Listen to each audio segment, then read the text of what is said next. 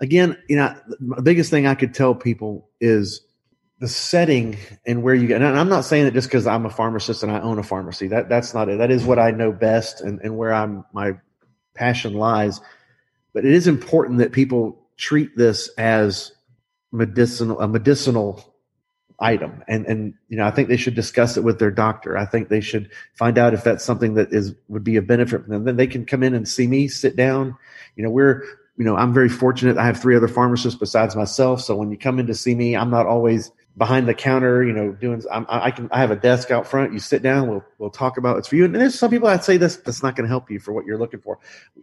We get people that come in. I had a lady come in who wanted to find out if she could put the CBD oil in her ear for ringing of the ears. And I said, no, that's not where I would go with that.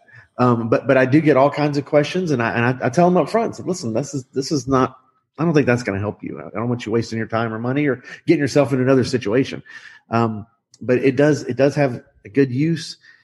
I think if the other thing we were going to talk about was the reason I think it's important to talk with your doctor and your pharmacist is there are a number of medications, or at least classes of medications, that are, can interact with a CBD product. Not so much topically. You don't really see it much with that, but an oral product, there's certain blood thinners on the market that the way CBD works is it inhibits the metabolic pathway that drugs are broken down in the body. And so, for example, if you're taking a CBD product and you're taking, say, Coumadin, a blood thinner, or warfarin, that's going to slow down how fast your body breaks that drug down. And that doesn't mean you can't use either one of those or together.